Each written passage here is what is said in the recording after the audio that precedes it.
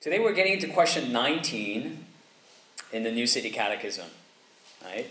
Now, in order for us to really grasp the importance of question 19, I think we have to revisit question 18 first. So I have question 18 here, and let's see if you guys remember what it is. Okay, question 18 asks, will God allow our disobedience and idolatry to go unpunished? Right? And the answer, no. Every sin is against the sovereignty, holiness, and goodness of God and against His righteous law. And God is righteously angry with our sins and will punish them in His just judgment both in this life and in the life to come. Okay, and this is what the Bible teaches us about God's response to human sinfulness. Now, this is where some people might say, this is where you Christians talk about, God's judgment and punishment, and why is God so mean, and why do you have to scare people into believing in God, talking about punishment and hell and judgment?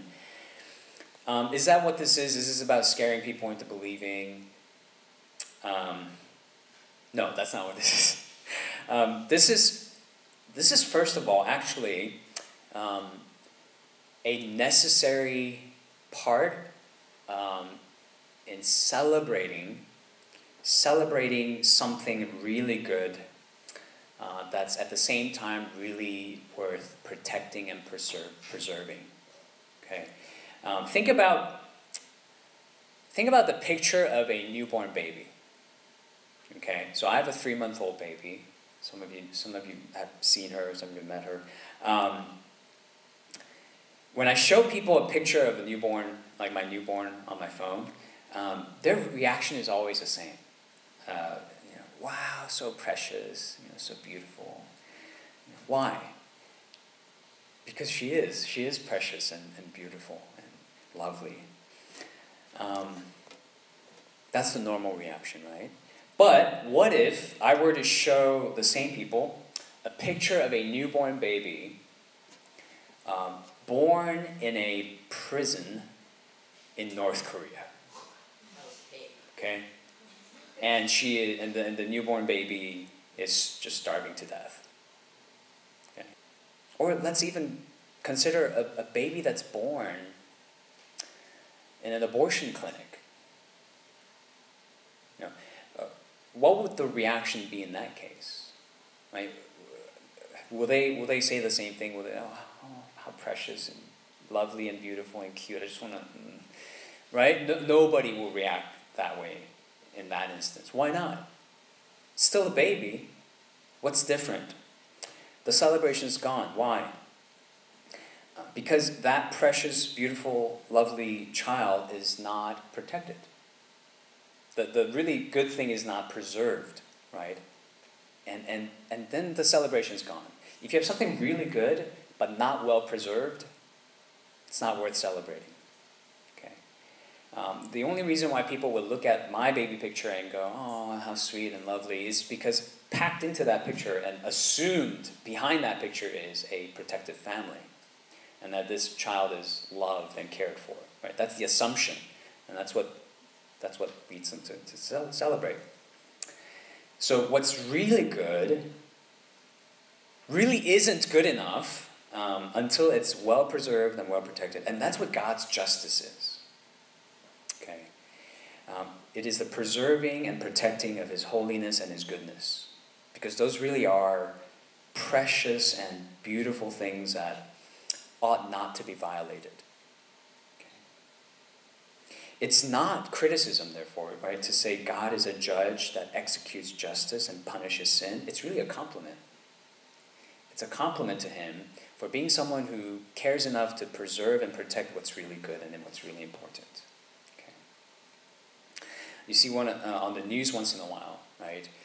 Some news about, let's say, something about a corrupt judge being, bribed, to let rich people off, and or they're judging not based on the evidence, but based on kind of personal bias, right? You see things like that on the news once in a while. And that angers us, right, appropriately, right? Why does that anger us so? Because a judge is not supposed to be bending the law according to his or her preference, right? A judge is not supposed to be flexible with the law, right? A judge is supposed to execute justice and execute the law almost in a cold-hearted manner. They have to be so objective and unbiased, they almost seem cold, right? Even if their own children were to be on trial, a good judge would execute justice, right? And not kind of, oh, this is my child, so I'm going to let him off, right? That's a good judge. If we're talking about a babysitter, right, for my kids, let's say, then I'm totally okay with someone being flexible. Being flexible with bending the rule here and there, being warm-hearted. But if you're talking about a judge, a good judge, making judgments that impact a whole society, you don't want someone who's flexible with the law. You don't want someone who's warm-hearted towards some people and not to others. You want someone sober-minded, objective, and even cold. That's a good judge. God is a good judge. God is a good judge. It's not a compliment to say, as some people do, God is love and therefore he doesn't punish sin. God is so kind, he's going to just let people off. That's not a compliment. That's saying God is corrupt. He's a corrupt judge. That's what that's saying. And the Bible doesn't give us a corrupt judge. The Bible presents a very just God who doesn't overlook any sin, even our thoughts, not just our deeds. God is a good judge. And he preserves and protects the goodness of his righteousness, his holiness. So this is where we run into the problem, right? The problem is God is utterly holy, just. We're not, right? We've broken all of his laws. And our hearts are always inclined to break his laws. So God, being the good judge that he is, he must punish us. He must punish sinners. And this is where question 19 comes in, right? Is there any hope for us? And yes, there is. There is a way out. There is a way for us to be saved, and that's what question 19 is about. So let's read question 19 and the answer together. Let's read it. Can you see it? Okay? All right, let's read it out loud together. Ready, set, go. Is there any way to escape punishment and be brought back into God's favor? Yes, to satisfy his justice, God himself, out of mere mercy, reconciles us to himself and deliver us from sin and from the punishment for sin by a Redeemer. Okay. Now the Children's Catechism answer is a lot shorter, and that's what you're going to be memorizing. But let's unpack this fuller answer before we do that. This is actually a very carefully, clearly stated answer to the question. All right, first it says, to satisfy his justice. Okay, meaning, right, God is the good judge. That's who he is. He preserves the good because he is good. But then, out of mere mercy, he reconciles us to himself, delivers us from sin, and from the punishment for sin by a Redeemer. Okay, that's the good news. When God didn't have to be merciful, he chose to be merciful. That's the good news. The bad news is we're going to suffer under God's justice because God is a good judge. And we're not going to get out of it because he's that good. He's not corrupt. But the good news is when God did not have to be merciful, he chose to be merciful. Okay? You have to understand how important this is in understanding the gospel. It is not an obligation for God to be merciful. It is not an obligation for God to be merciful. Because if God is obligated to be merciful, like if you say, God, you're love, right? You're a loving God, then you have to be merciful. You have to be merciful. When you obligate God that way, you're no longer talking about mercy. Mercy, by its definition, is giving something voluntarily that's undeserved. Right? Right? It's undeserved and it's voluntarily given. When you say you have to give it, I mean that you're talking about wages. You're talking about a payment that's deserved and not mercy. That's the beginning of the gospel. God chose to be merciful. And he reconciles sinners to himself, meaning he makes the relationship right again. God is all about healing this broken relationship. There's no longer this conflict. There's no perpetual, conflict between humanity and God. There's now forgiveness and healing in this relationship. And what does that look like? Well, two things. Being delivered from sin and from the punishment of sin. Okay, what's the difference? What's the difference between being delivered from sin and being delivered from the punishment of sin? Okay, these two things are very key. Being delivered from the punishment of sin means you no longer have to suffer God's wrath and pay that penalty for your sins, pay the consequences for your sins. But being delivered from sin itself means you no longer have to live under its continuing rule and dominance in your life. Okay? So one is about being freed from the consequence of sin, and the other is about freedom from the dominance of sin. Okay? So let me give you an example just to make that clearer. I know that sounds a little kind of abstract. Let's say I have $1 million debt because I was spending money in a very irresponsible way for a very long time, and I have $1 million debt.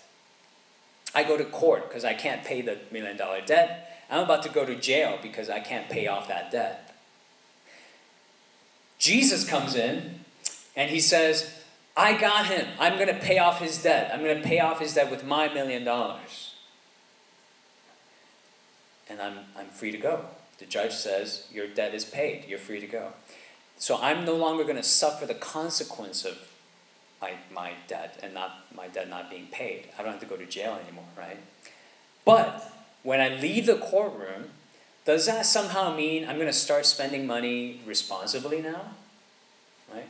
What's the guarantee that I'm not going to accrue debt again? I'm not going to have $1 million debt again. Right? What's going to change so that I don't come back to court later on? And that's where the second half of the good news comes in. You're not only delivered from the punishment from sin, you're delivered from sin itself. You can actually overcome your sinful patterns, habits, thoughts.